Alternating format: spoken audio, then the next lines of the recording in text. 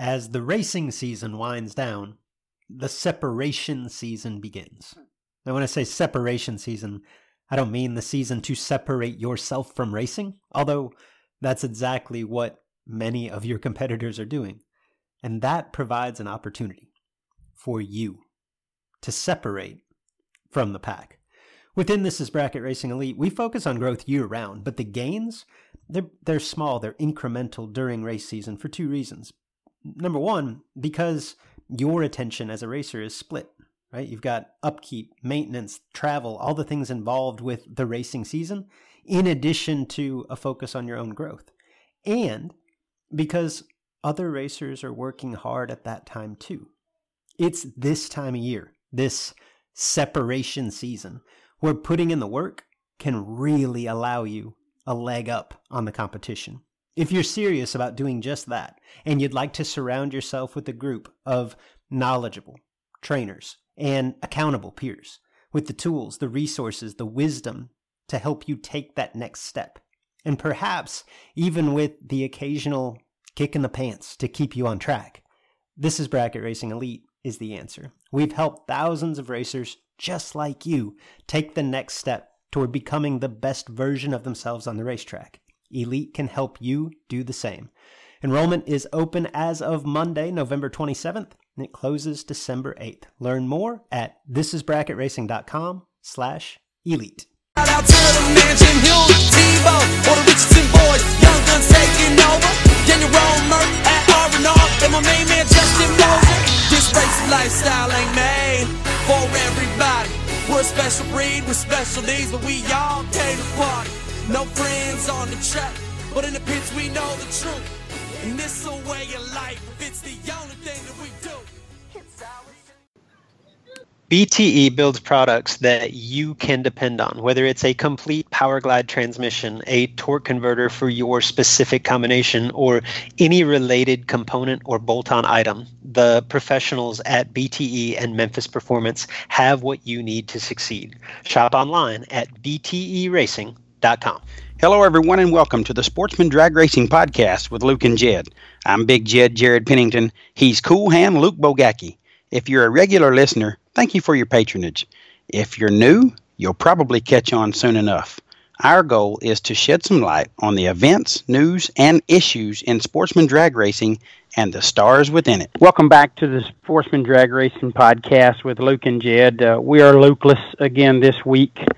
And as our loyal listeners, or hashtag loyal listeners, know, we when we go into the winter, we get interview heavy. So this will start that out for the winter period, and really excited about tonight's guest, a guy that I have a ton of respect for on and off the track, has accomplished a lot, and he's a footbreaker. So that just makes it even more special for me. It is a pleasure to have with us tonight Charlie Lockhart. Charlie, how are you tonight, brother? Doing pretty good. Well, good. That's always good to hear. Appreciate you taking some time for us.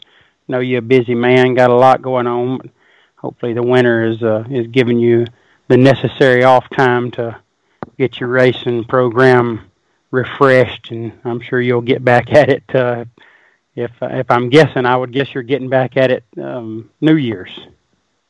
Yeah, we're gonna head south for New Year's again.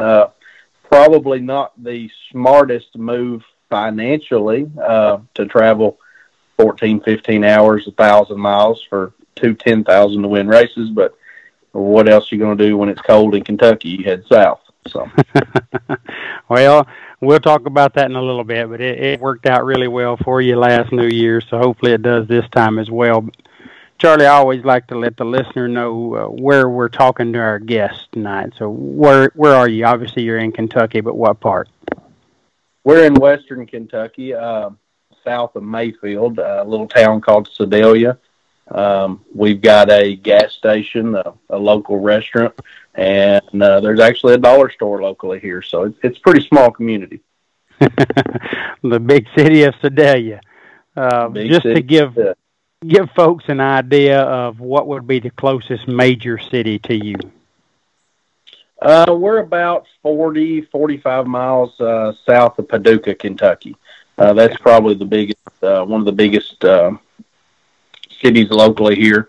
2.5 hours or so from Bowling Green, back southwest from Bowling Green. So that's a pretty good reference. Yeah, you got plenty of racing within a couple hours of you, and I know you don't limit it to that. You stretch out quite a bit. And Charlie, you run your own business, but what do you do for a living? I sell and erect pre-engineered steel buildings, commercial buildings. We do a ton of farm / commercial, some residential, but we finished up a job today that was 80 foot wide and 200 foot long, 16,000 square feet. And that's usually the scope of what we do. We get some smaller projects along the way, but been very blessed with work. Lots of people have been out of work and hurting with this pandemic we're in. Ours has been booming. We've been very fortunate in that area. That's really good to hear. What's the name of that business, Charlie? Lockhart Metal Sales. Lockhart Metal Sales will put you up 80 by 2. How long? What kind of time frame that take? We finished, which we've had good weather for the end of November into the 1st of December. A lot better weather than we're used to. We've got actual 20 working days on that job. So over of about 5 weeks, we had Thanksgiving in there, and I might have took vacation. Might have went to Vegas for a week and left the guys here. But I've got an awesome crew that I can count on. Got one gentleman been with me. I've been in business a little over 10 years, but he's been with me most of that time. I can leave everything in their hands and not second guess or worry about what's going on at home. If I'm gone, racing, vacation, whatever. So. Boy, that is handy to have, and I did see where you guys went out to Vegas. So hopefully you had a wonderful time. Yeah, we had a big time. I'd never been out west. A little different with the pandemic. The shows was shut down, tours, but the crowd was pretty light. Really enjoyed our time out there. It was good to get away. First vacation I'd been on in 6-7 years. So without a race car, I've been all over racing, but that gets to be kind of like work as well. Not really what I call a vacation. So. No, it's hard to enjoy that sometimes. Sometimes it is just work, especially when you go a bunch of rounds like you do. It keeps you busy. Charlie, tell us about how you got started in this crazy sport. Well, we grew up. Man, I've got a little brother 13 months younger than me, and we grew up. Dad was in the demolition derby, and that got to where they was fighting and arguing over $100 and a trophy, and they decided that they wanted to do something different. So we went to a truck pull, we went to a dirt track race, and we went to a drag race. And Dad demolition derbied with my uncle, and they built pulling trucks, and Dad built a drag car. So he raced for 2, maybe 3 years. At the time, I was 8, 9 years old, and Mom and Dad went together and bought a junior dragster. I would race it one weekend, my brother would race it the next, and that's how we run the first season. It kind of took off. And the second season there for Christmas, they got us a second junior dragster, and we both had our own. And that I won a track championship in 1998, I believe, at Northwest Tennessee Motorsports Park. Here in Northwest Tennessee is where we race pretty well every weekend. And at 15 years old, I got in a door car somewhere around 2013 area, somewhere in there. And the rest has kind of been a blur. It's really been fun. I've met a lot of good people. I've been fortunate to be in the right place at the right time, and several good people pushing me along the way. So, no doubt about that. So you're telling me, as long as I've known you, I did not know that your path could have taken you down the demolition derby route, but it veered off a little and got you into drag racing. It did, and I'm fortunate for that. Mom and Dad Dad especially didn't like the way that the derbying was turning into. It was a pretty rough crowd, as you can imagine, and so they chose a different route, and we could have went dirt track racing, or we could have went truck pulling too, but we went drag racing, and I'm thankful for it. Yeah, good stuff. When the object is to run over one another until you disable the car, I guess it would be a pretty rough crowd. What was what was the weapon of choice for Dad most of the time?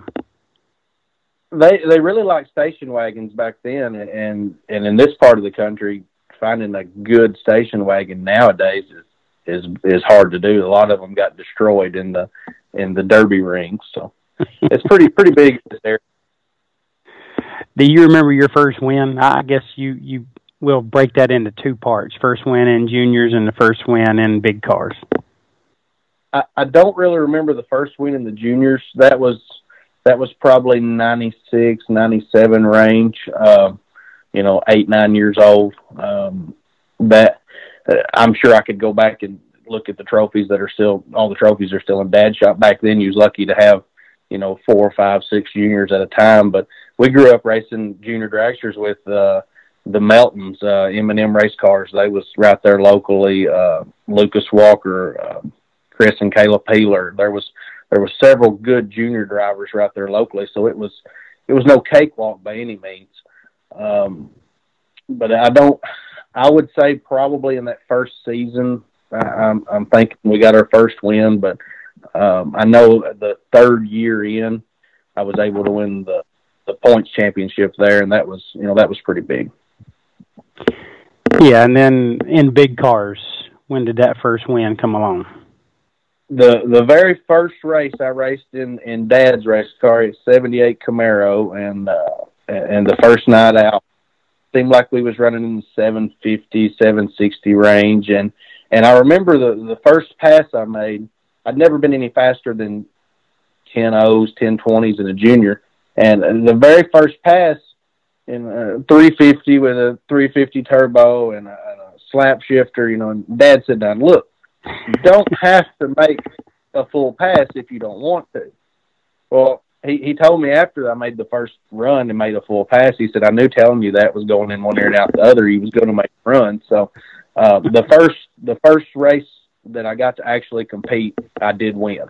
And I thought, "Oh, this is easy." Of course, it was a sportsman class or something like that.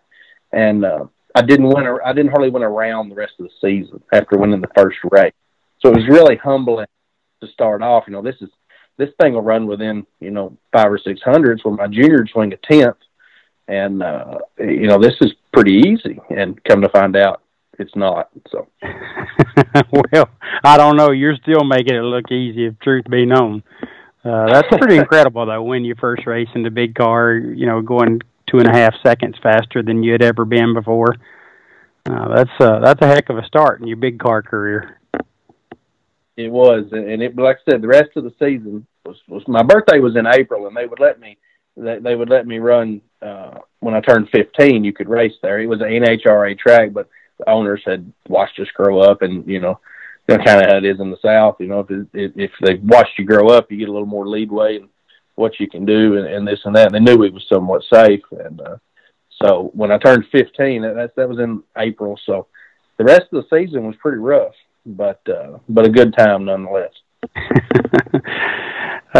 Charlie, we talked about it a little bit when we talked about your plans for New Year's, but your 2020 season, as crazy as this season has been, it started normal and it started really well for you down at Rob Reynolds New Year's Nationals with, I guess the races all got combined and it turned into a 20-grander. Am I remembering right? Yeah, we left out on Thursday morning. We're going to race Friday, Saturday, Sunday. We may have left on Wednesday. And we rolled down, and the forecast looks absolutely horrible. And I believe I said something to my girlfriend, my wife now at the time, and I was like, this probably ain't real smart, but we're going to do it anyways with nothing else to do. So we head out and get down there, and it seemed like it rained 5 or 6 inches over the first 2 days. And we're sitting in a hotel. We've been bowling. We've been to the honky tonk. We've been to the bar. We've done everything we can do and just bored out of our minds. Get up Sunday morning, head out to the track, and, everybody as a racer is, well, they're going to catch. We drove 15, 16 hours down here and for nothing. You can't blame him. I wouldn't have blamed him a bit if he pulled the plug. We get there to scraping the track. Hey, we're going to race. I'm thinking, well, this is crap. I never dreamed we'd get to race. And so it all played out. First round, I got by. Second round, go out there and leave the line and it misses. I grab the jug and I screw it up on the first entry, but call back, talk to Lucas. He's not there. And I say, hey, man, what's making this thing pop? You know, it pop for 30, 40 feet and clear up. And I come back around my second entry and I've got Gage Birch. I'm thinking, well, we're done. You know, I mean, he's won everything you could win, you know, last year. And I get lucky, I get by him. Come back and we had some moisture in the distributor cap. Of course, it had rained 5 or 6 inches, so everything had moisture in it. Cleared it up, and we dried it out, and the thing run flawless. So, well, that's a good thing. Obviously, it worked out really well for you. You started your season there, New Year's, with a $20,000 win, and for all intents and purposes, Charlie, it really stayed that way. Your 2020 was very good, and especially that early part of it. You just seemed like you was winning everything you entered, and you were traveling quite a bit. When you total it all up, not necessarily dollars, but maybe where you won, how you won, the stages you were on, was this your best season ever? I think so. I think that's safe to say. We come back from West Palm and the New Year's race. We wound up back at Emerald Coast 2 weeks later with Galen Rollison for his King of the Coast race, and made it. Found myself in the finals there. Kind of the same situation. They combined, had one race for 7,500, and I've got Greg Rushing in the finals. He's no slouch. He's pretty good. And I screwed up the finish line. I get behind like 0002 or something, and you know, that was a tough ride coming home. But still, I mean, the second I come home with a pocket full of money, was happy with the trip, but just wasn't really content with the way I drove the finish line. And we go down to Belrose in February, and that was probably the best weekend for the year. We roll into Belrose. We had a ton of trouble getting there. More or less crashed the motorhome in Sacker. Get there, and I'm able to win on Saturday and Sunday for back-to-back, and that was a really good weekend too to kind of start the season off. Yeah, all that happened seemed like really close together, and then obviously you have performed extremely well throughout the year, and calling it your best season, which is an accomplishment because you've had a bunch of good seasons, but you're considered by most, Charlie, as one of the top 10 foot brake or bottom bulb. I guess at least on the foot brake side, one of the top 10 racers in the country. And I feel like I know about where this is going to go, but I'd still like to hear you're as hard on yourself as anybody could be on you, and as critical of yourself as anybody can be, but you've accomplished a ton. Where do you rank yourself? And this ain't a braggadocious thing, but you go to the starting line with a lot of confidence. So I'd like to know where you think you rank. Well, that top 10, I think, is being gracious. Very great. You know, there's a lot of good drivers out there that nobody knows about because they don't get the Motor Mania spotlight. They don't get the drag champ. They don't get the publicity that they really deserve. I don't think I'm top 10 by any means, maybe top 50. But when I leave the house, I'm going to win. If I don't think I can win that race, there's no sense in going. Why waste the time, the money, and the effort if you don't think you can win? And I think everybody has that mentality. It's not cocky. It's not, it's just confidence. But back to what I began with there's a lot of local talent that nobody has heard of. We race at Beacon Dragway up here in Paducah, Kentucky, and there's drivers there that could win anywhere in the country if they go.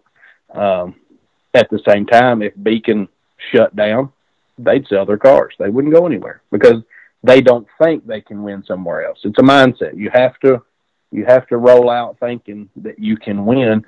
And I'm sure people think, oh, that Charlie, he's cocky, or he's, he thinks he's better. It ain't that. It's just, if you don't think you can win, you don't have any business being there. it's for fun. Yeah, I get that, but at the same time, winning's a lot more fun than losing. So, yeah, no doubt. That's kind of where my mindset is. But where I rank, I would crack the top 50 maybe. Well, and I understand what you're saying, Charlie. With all due respect to the local guys that are really good there at home and local guys that are really good anywhere in the country, there is quite a bit of difference in a tree and a track that you've been on 10,000 times and one that you're just now seeing. There's quite a bit of difference in going down the track every 45 minutes versus waiting 4, 5, 6 hours, sometimes days in the rain. So your skills are quite a bit better than the average footbreaker when it comes to that, although you can go to any track in the country and there's guys there that make great runs, but they're at home doing what you've done with the miles you've put on and the things you've set through and endured. I think those racers deserve a little bit more credit because those are challenging circumstances. So that to me says guys like you are top 10 because of your adaptability. Well, I appreciate that, and I agree with that to an extent. Everybody's on the same playing field at the end of the day. It's just a lot of times how you pull in the lanes. I've had weekends that I couldn't buy around. I've had weekends I won races I didn't deserve. So my little brother is one of the biggest talents that's unheard of. He's better than me day in and day out, week in and week out. He just doesn't have the confidence to stretch out, put the miles and time in to travel and race. I wish he would. Well, that was on my list, that Wesley's proven to be one of the best there is. I've watched him quite a bit at our events, and anytime I've got an opportunity to see him on Motor Mania, and he makes incredible runs. He's a talented guy. And you guys have squared up quite a few times over the years. Do you make Wesley better, or does Wesley make you better? If you understand what I'm asking. I think there's a little of both there. When I there's nobody there that I don't want to race more than him. He is the one guy that scares me because he is that good, and I know he's that good, and his equipment's that good. I'm not scared to race him in the same sentence. I'll take my beatings, pat him on the back, and go on just like he does with me. We've had a lot of good races over the years.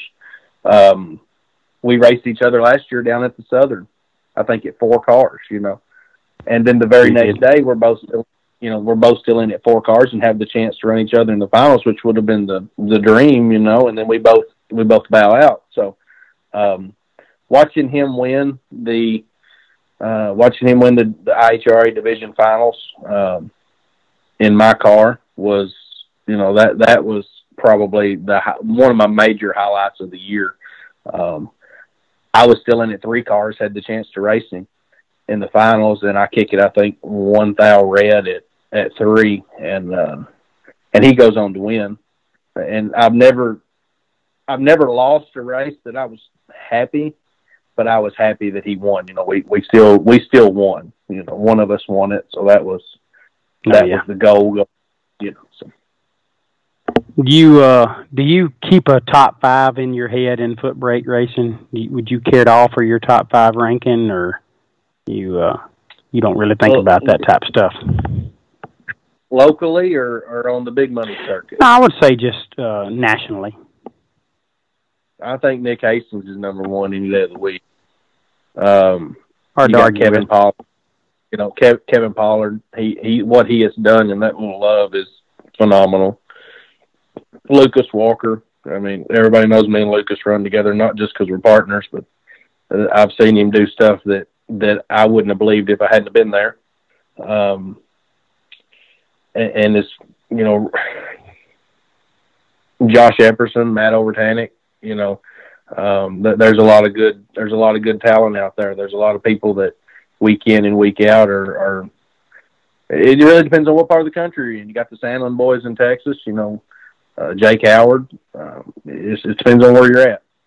Yeah, I think you're right on it there, and it's impossible to do a top five. I don't think you could get a consistent top five out of anybody, but just mainly asking you that just to try to get an idea of the people that you hold in high regard from a talent standpoint and accomplishments. And the guys you listed obviously are very well accomplished and super talented. So that was a good list, and I think you asked those guys, they'd have you in there as well. One of the best that no longer races, Steve Sykes. I mean, look at what he's done. I mean, a lot of what he done I wasn't around for, but I've heard the stories, and the equipment he done it with. Yeah, Steve had a ton of talent. He was the most consistent lever that I've ever seen, and I'm not one to blow smoke up his skirt just because we're partners in the racing business, but he was arguably the best lever that I've ever witnessed. It was incredible. When he was 20, 25, he knew he didn't get it all. And I've been 25. I've felt like at times in my life a long time ago that I was as good as anybody and felt like I could race with anybody. But I would be 25 100 times and might know it 5 of them. Mm-hmm. So that was just how good Steve was. So I'm glad you mentioned him. He had incredible talent. Hey, you don't get on the racetrack anymore. Charlie, your personal life saw a lot of changes in 2020. You got married, I believe it was in May, and you married Shay that you mentioned a little earlier. She was your girlfriend when you won the 20 grander at the New Year's, but now y'all are hitched up. Tell us about Shay and what she's meant to your racing program, life in general. Life in general took a big curve. My 19 season it's no secret. I mean, it was up and down relationship wise. But we come in. I met her on October 30th of 2019. That was I met her. That was our first date. Had been talking to her a little bit. That was on a Wednesday. I left Thursday morning to come to the Southern Foot Brake. Had a really good weekend at the Southern Foot Brake. And I come home and I thought, there's something to be said about that pressure being relieved, that, there was somebody there that was willing to support you no matter what. When your home life's good, everything's good. Yes. And home life took a 180-degree turn for the better. And it's not been all fairy tales and roses. None of them are. But you know as well as I do that when things turn around and are clicking, racing's good, business is good, family life's good. Everything follows suit. And I saw right quick that she was in for the long haul. This wasn't just something she wanted to just try. This was something she was dedicated to. I'd mentioned, hey, there's a race, let's go. Hey, there's a race, let's go. Let's do this. 100% support without competing. We loaded up. We loaded up in. We went to Texas, Lufkin, Texas, to be down with a sickness race around the 1st of May, the first weekend of May, I believe. And I had already bought a ring, and I told Lucas, I said, I'm going to go to Texas, and I'm going to win one of these races, and I'm going to propose. And almost pulled it off. We rolled in the Gamblers race there the first night at 5 cars or so. I win the round, shut it off, coast up to the ticket shack, fire it up, pull off, and it backfires to the carburetor and dies. So I thought, well, it broke. Something in the distributors broke, because it wouldn't, something in the ignition. It broke the camshaft. Well, here I am with the buy. I got to buy 3 cars, and my car's broke. So my plan's blowing up in my face, and I'm panicking. I don't know what to do about it. I've got this ring in my pocket. I'm going to propose. I've got this race on, I'm at 3 cars on the buy. This is a done deal. And I hop in the love of the Sandlin brothers and make my buy run at 3. Well, Lucas wins at 3, and we split and quit the finals, and I propose. Come home, of course, COVID's on. We're in a pandemic. So we get married out here on the front porch, right here at the house. Just a few people, made it simple, easy. Everything we've done so far hadn't been conventional, so why have a big conventional wedding? So we pulled the trigger, and things have been great. I seem like I started the year off. It started off good, and it's been good all year. And a lot of that has to do with when you look and there's somebody there beside you and that's willing to get behind you and push you a little bit when you need it, and it is 100% for you. It just changes your whole outlook on life.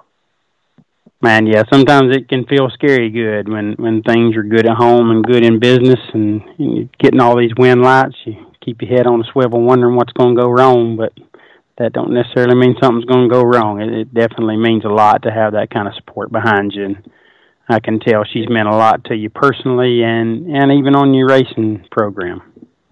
Yeah, it's been. You remember you asked her when we was at Bristol, I think for the WFC, the Triple Tens. You asked her if she knew what she'd signed up for, and we was in the lanes for the tech inspection or something there when we got to the ladder on. I think that was Friday, and she kind of grinned and kind of hem-hawed around, and I think she did. I think she knew what she signed up for, and I'm glad she did. So. As long as she's all in, I know that'll be a huge benefit to you going forward.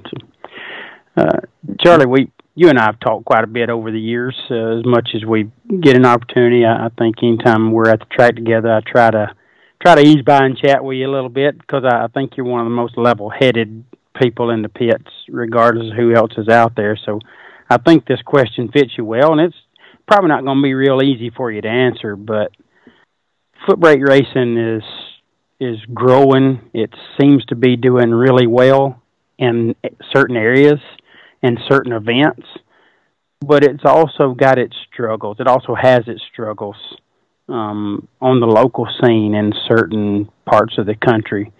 What does foot brake racing need more of?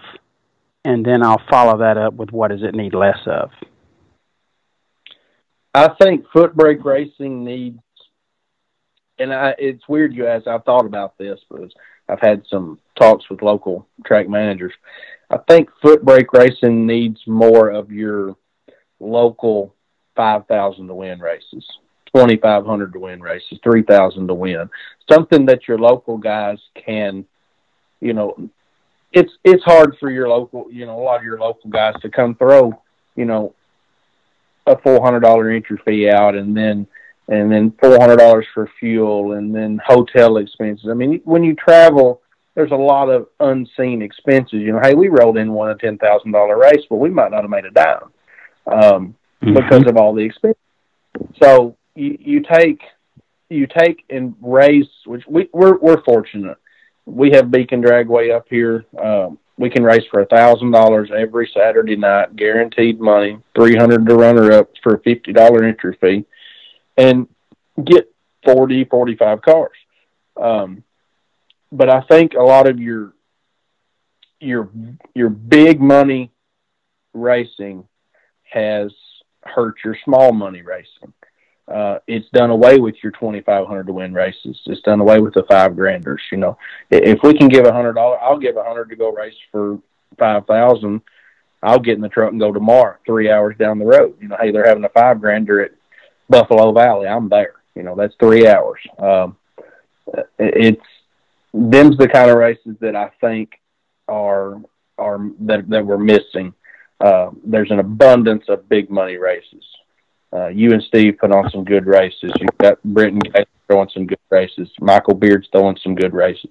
But for strictly foot brake racing, I think we need to bring back the $60 entry fee for 2,500 to win. Something that your local guys don't feel like they're robbing their grocery money to go race. Yep, I agree. I'd like to see more of that for sure. And I'm certainly hoping to see some of that around me as well. I think we're going to get some good foot brake racing this year in my part of the country. What do we need less of, Charlie?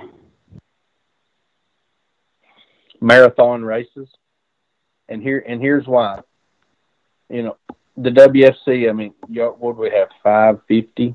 550, yeah. When we rolled down to 4 cars on Friday night, and okay, we're going to stop and finish in the morning. I mean, that is a knife in the gut for a driver. Sure. I understand why. You know, we hit curfew. We have to. There's no choice. You don't have an option. Yeah, promoter didn't like it either. I promise you. Yeah, I understand. And then you know, here you got to. Hey, bud, we're gonna finish in the morning. Go get you a good night's rest, and we'll see you at 8. Well, that ain't how it works. You know, I laid in the bed and tossed and turned till 3 or 4 o'clock in the morning. Got up, took some NyQuil, sleep. Then I'm hungover when I get up, and you know, so that to me is, and we've had that conversation. That sure. I even told you when we was at the 100K, I think we skipped the 10s and we just come for the 100 because that was a lot more enjoyable race for the driver.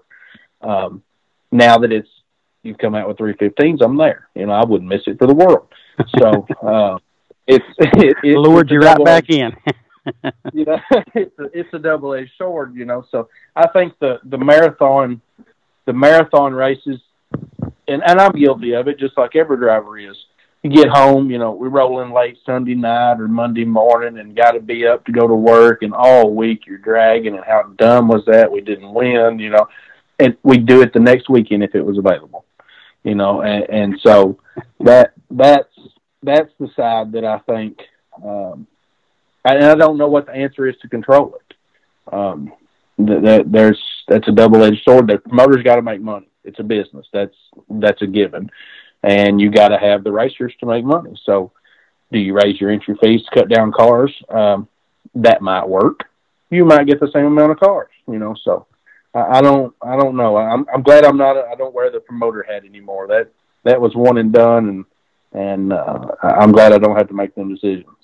Well, we're going to talk about that too here in a little bit, but you know, I've thought many times, and I don't know where the breaks are, what fits, but I've thought many times about how dragsters and door cars are separated now for quite a few rounds on the top bulb side, and it has seemed to have a very positive impact on the event quality, the crowds, and certainly the feeling that everybody's got a fair shake or an even shake at the prize.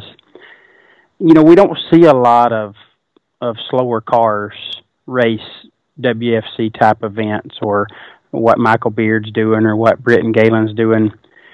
Do we need some breaks in there to group cars with similar ETs? Would that have a positive impact, Charlie, or is it just a pipe dream that you're going to get some of the slower cars to show up? My personal opinion is that hurts you. The whole idea of bracket racing in general, and specifically foot brake racing, is that you can take an unconventional weapon and be effective. The gentleman that runner up to Caleb in the 100 grander, very unconventional, and he's had a year out of this world. So I think that's, in my opinion, that's not a good move. That is handicapping that group and making them run themselves. It's kind of like making double entries run double entries. You're going to make me run a double entry guy, and you're going to put me, you know, one of us is going to lose our chance to carry 2 entries deep into the race. So I don't know. That I say I don't like that right now, but after I think about it for a while, I might find a reason I do. That's something I'd have to ponder on. No, I understand your take completely, and I don't disagree with it. Just wondering what we can do to get some, I guess, to change the mindset of some of the slower car drivers, maybe that might feel like they don't have a chance. Not necessarily trying to increase the crowds, but just trying to make crowds as diverse. Because you see a lot of the cars, and you know, you obviously mentioned what happened at the 100K. That was a little bit different and unconventional, as you mentioned. But most of the time, the winners look they have a similar look from a build and makeup of the car. So just wondering what we can do, if there's anything we can do to try to change that mindset a little bit and get some of those slower cars out. I understand your thinking on that, and I would have to put a lot more. I'd have to put a lot more thought into that. I mean, that is a really good, it's a good idea, but does it work? I don't know. That's a tough one. Yeah, I'd hate to implement it and find out that it doesn't work, because I don't want to be that guy either. So it's maybe somebody will try it one day. And then I go back to Steve again. I mean, you ask Steve the same question, and he's going to tell you he's got just as good a chance as I do, or Ellison does, or anybody. Just because he's in a slower car, he's got just as much trouble judging me as I've got judging him. I don't think he's at an advantage in the slower car. I don't think I'm advantage in a faster car. The only advantage I see to a faster car at all is if the slower car drops at red. And I would love to see True Start implemented where that's no longer an advantage. Then I think that's the only way you can level foot brake racing anymore, is to bring in True Start, maybe go back to hand shift. I don't like the pull cable, the throttle lever. I think if you're foot brake racing, you need to be foot brake racing. And my dad uses one. He's had one for years. I don't agree with it at all, 100%. And me and him have had that talk, but he doesn't travel. They allow it at our local track, so he runs it. Yeah, the sanctioning bodies allow it, and that we definitely have had some discussion about that, and that's been a hot topic for the events that I'm involved with, and it's a really difficult decision to navigate through, because a fair amount of the crowd is trying to use it, and it's allowed at a higher level than what we allow, or than what we participate in. So it's difficult for sure, but I think that's going to come to a head pretty soon, I believe, because it seems to be getting a lot of attention. You take foot brake racing started as a no electronics. I mean, you heard a lot back in my early days. No E was big around here. Well, if you get right down to it, that electric shift, that's electronic. So there's a lot of different ways you could look at that. So it's not about who wrote the rule; it's about how you look at the rule. So that's my take on it. Well said. You just touched on it just a little bit ago. I want to ask you about it. You and Lucas Walker promoted an event at Beacon Dragway. I guess that was 3, maybe 4 years ago. May of 6. Okay, so a little over 4, going on 5. That was at Beacon Dragway. Good event, looked successful. You guys went into it obviously knowing a lot about foot brake racing and what you like to see in a foot brake race, but getting on the promoter side gives you a different look at it. And I'd like to know, was it harder than you thought, easier, about what you expected? What was the promoting side like? The leading up to the race, I can't take a lot. Lucas took care of everything leading up to the race. He took care of sponsorships. He took care of promoting. He really was. He had a lot more time invested pre-race than what I did. Michael Beard was there racing with us. I told him several times that weekend that they made it look easy, because that was so much tougher than what I ever dreamed. And I had an idea, but it was a lot tougher deal to pull off than what everybody that has any complaint about the way a race is run should run a race, and they won't complain anymore.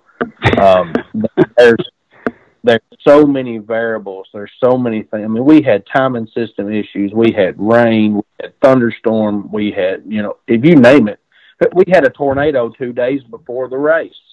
That leveled Lucas's shop, and all of our stuff was there for the race. So we're digging through rubble trying to find stuff to and actually set up one night, all night talking about it, canceling, and then we can't. We have to have this race, So it went off with that. On the outside, it looked great. We was successful. Did we make a killing? No. Would we have done it again, given the opportunity? Probably. But there definitely was some hiccups behind the scenes, But it's not something that I necessarily want to do again. I'm not scared to do it again. But at the same time, I'd rather go race than I had put on a race. That's probably the one thing that the whole weekend was, man, I wish my car was here. I wish I could be racing this. But definitely an experience. Yeah, that's the hardest part as a competitor and one that's obviously had a lot of success. You had to struggle, you and Lucas both. I mean, arguably both of you is in the top 10 for most people when they make their list, and both of you there watching. That's difficult. And after you do about 14 years or 15 years of it, it gets a lot easier, but that first one's really hard. I imagine you guys struggled with that. I can imagine. People like me are thankful that you do it, though. So, well, the feeling's mutual. So I was going to ask any plans to go down that road again, but I guess that's still undecided at this point, but no real plans. No real plans. The Beacon is going to do the race again. They reached out and asked if we would help with promoting side, maybe some ideas. And my very first response was, I'm racing. I'll help you any way I can, but I'm going to have a car there and I'm going to race. I don't want any part of being a promoter, but I will help you in any way possible to pull this off. And the next question was, can we use y'all's title and name? Go ahead. Everybody's on board, so it looks like they're gonna pull the trigger and have the second annual Kentucky Bottom Bowl Bash. So, yeah, I did see that. Looking forward to that. Hopefully, it goes really well for them, and I'm sure you guys will offer a lot of support and knowledge from the first go around that will help them be successful. So, Charlie, that fairly much wraps us up, but I'd like to know your plans for 2021. I would assume much the same of what you've been doing. Anything out of the ordinary or special? Well, we're going to run down south for a little while. We're going to go back to West Palm, and then we're going to hit CP up and race the February the races in Louisiana with him. Probably going to take another run at the IHRA Points Championship. They've got a pretty good deal up here at Beacon, and we can run the division finals and world finals here locally at Memphis. It's 2.5 hours or so, so that's a good deal. Did that last year. I think we finished in the top 7 or 8 with the world finals last year, and then little brother went this year and got to run that. So may take a shot at that. I say that every year. I finished. Lucas won it this year. Won the local championship, and I was second. Had to win the last race to catch him and force a runoff, and I think I got beat in the quarterfinals or something. But I say every year that I'm going to chase it, and then I get chasing big money and big checks, and kind of forget about the local points deal. And at the end of the year, it seems like I've always got a chance to sneak in there and get it, and sometimes pull it off, and sometimes I don't. But that going to the IHRA, that division finals and the world finals, that Frank Kahutek and all the guys with IHR, they've really got a good deal going there. That's a fun weekend. I raced a lot of NHRA Division II in the early years, and men, you roll into NHRA, and it's like, men, you're in their way. They don't want to be there. They don't, The IHRA boys, they all cut up, have a good time. They're proud to see you. They treat you like you're somebody. So that's a good time. But hit as many big money bracket races as we can. I say every year I'm going to quit traveling so much, and it seems like I travel more the next year than I said I was going to. We put a lot of miles on the motorhome this year, and been a lot of places. So we'll kind of see how the season starts out. If it's good and we've got some luck rolling, and our equipment's good, then we'll hit a lot of the big races. If not, we may tuck our tail and stay home for a little while. So. Well, when you win 2 out of every 3 races you enter, it's hard not to go chase those checks. You end up getting them. So just keep doing what you do, and I'm sure we'll see you traveling quite a bit still.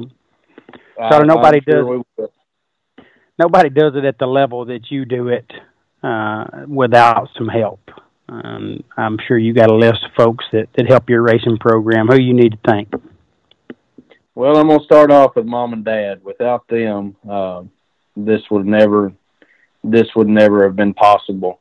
I lost my mom when I was 20. She died of cancer. So she never got to see the end result. She's not been around for any of the big racing, the big traveling, the big money stuff.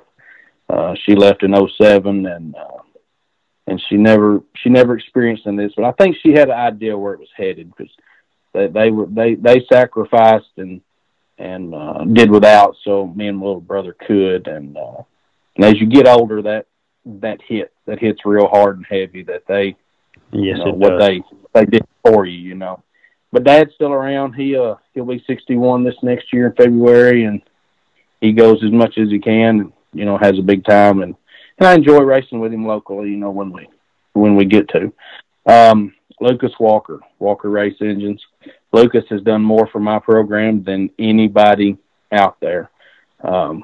His engines are the best in my opinion, not just because he helps me, but because they perform. He is so smart when it comes to racing. You know, we'll talk racing for hours on these trips we go on, you know, strategy. If I'm down on myself, he's there. If I'm screwing up, he's there. I love him like a brother.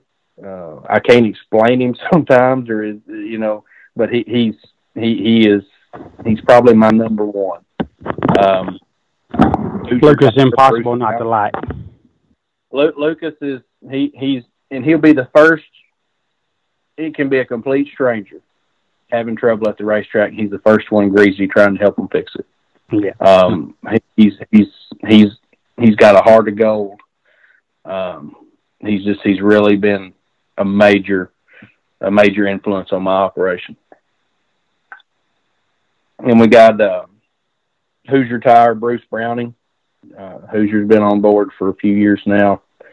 Brandon at BTE Transmissions and Converters, best in the business. Shaper Oil with Bob Farrell. GZ Motorsports, Bill Huntington. He actually moved from California. He lives here in Mayfield now. He moved here locally.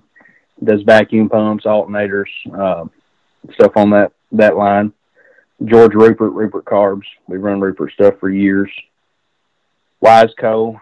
And I think Gary Don Free with Drag Champ. What he is doing for the sportsman racer, as well as you and Luke, the spotlight on the little man, you know, week in and week out, they're putting out, you know, podcasts and top 10 lists, and they're really promoting the guy that doesn't get the promotion week in and week out. You know, you see a lot of your normal people there, but at the same time, you're catching some of your weekend warriors that don't get a lot of spotlight there. So, my building crew, them guys, we touched on that earlier. Without them, I couldn't travel. There's no way, no how. They handle the Monday through Friday. If I can leave on Tuesday, if I need to, I can leave on Wednesday, and don't worry about a thing. And last but not least is Shay. She's probably helped my racing more this year than anything else has. Just the support week in and week out, whether it's getting the motorhome ready or loading fuel or taking care of the kids and the dog, you know, just cooking, you know, stuff like that. That helps a ton, that you don't have to worry about, you know, just drive. Just show up and drive, you know. So yeah, all that stuff means so much. You're right. Yep, it sure does. Now, some great companies on your list, and I know they're all proud of you and proud of their association with you. And while I I don't want to slight anybody. I do want to go back to Drag Champ, what you said about Gary Don, and how you get it done with Gleghorn and Hodge is even more remarkable. What he's getting done with the crew that he's assembled. All kidding aside, it's incredible what Drag Champ's doing for our sport, and super proud to be somewhat associated with those guys, and certainly thank them for what they're doing to highlight just, average working class people that are out here chasing the dream and loving what we do. So very well said there. Charlie, go ahead. I'm sorry. No. Yeah, he's definitely got his hands full with the crew he's got to work with. But Jake and Ryan, they're both good on the mic. I think that's something that you've got to have on the type and level of racing we're doing. You've got to have somebody that can talk, So, and I think that's, they're both top of the class right now. So. I agree, and they both get out to a lot of races and they interact with a lot of people, so they have a very good view of what's happening in our sport and who's doing it. So I'm sure that's a huge benefit to Gary and what his goals and mission is. So, All right, Charlie, that wraps us up from the normal questions. Now, you probably don't do a whole lot of podcast listening, but we got this thing we call rapid fire. And it's typically 5 questions just to kind of get to know you just a little bit better. Although I think I know you fairly well, this is going to help me get to know you a little bit better and help our listeners. And these 5 questions turned into 7 because I just couldn't narrow it down to 5. I need 7 to get to know you better. So, you okay with that? Oh, yes, sir. Okay. Grits or hash browns? Hash browns. I'll mark the X beside that one. Mountains or the beach? Mountains. Okay, you back. Favorite hobby outside of racing? That's tough. Putting up 80 by 200 buildings don't count. Well, I do a little crappie fishing. Me and my old man do some fishing. Okay, excellent. What time do you get up every morning? Between 6 and 6:15. Okay. Thought you were going to be a little earlier riser than that, but I still got respect for you. Do you love to win or do you hate to lose? Both. Good answer. What's your favorite pizza topping? Bacon. You got me with that one. I wasn't expecting that. Took you for a pepperoni guy. All right, last one, Charlie. Just when you need a pick-me-up, what song is your go-to on your playlist? Merle Haggard, In My Next Life. I wouldn't expected anything different. Excellent stuff. And back to your pepperoni. Pepperonis are spicy, and I don't do spicy food. Oh, well, man, I wish I had asked you about that. I wish I had number 8. Good stuff, man. I appreciate it. Charlie, thank you a bunch for coming on and just sharing your season and your story with us and your opinion on some things. Really enjoyed it. I know the listeners will, and looking forward to seeing you in the winner's circle, posted on Drag Champ and everywhere else here after these New Year's Nationals. All right, I appreciate it. Y'all have a good night. All right, bud. Thanks. Good luck. Thank you. Today's podcast is brought to you in part by Autometer and the Autometer Hot Rod Holiday Special. What Autometer is offering, any Autometer purchase through any distributor, whether that's Jegs, Summit, Memphis Performance, this is bracketracing.com, any Autometer purchase between now and the end of the year, 12/31/2020, is eligible for this Hot Rod Holiday Bonus Rebate. So wherever you purchase your Autometer product from, simply print off the rebate form, fill out the rebate form, return it to Autometer. Autometer then rebates you what is essentially 10% of your purchase. It's tiered, but say if you spend $1,000, it's $100. If you spend $100, you get $10 back. And this is something that Autometer's done for several years, so I can just speak from experience through several of our customers. Autometer is really good about actually sending the rebate. This is a very easy process. Again, you simply complete the form following your purchase, send it to Autometer, and within a couple of weeks, you get a check in the mail. So again, Autometer products, the rebate is functional wherever you purchase Autometer. And again, you can purchase select Autometer products through thisisbracketracing.com.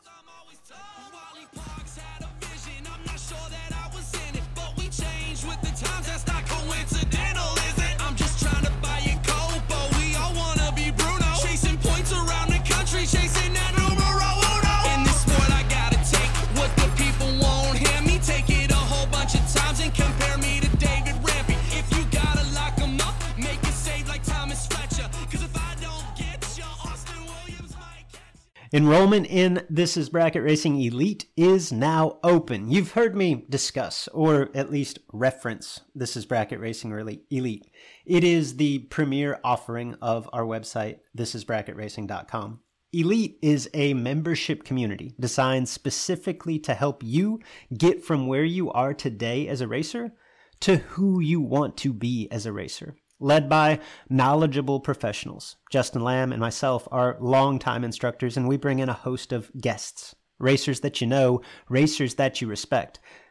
Led by knowledgeable instructors and surrounded by supportive peers that are ultimately striving for the same goal in their own unique way.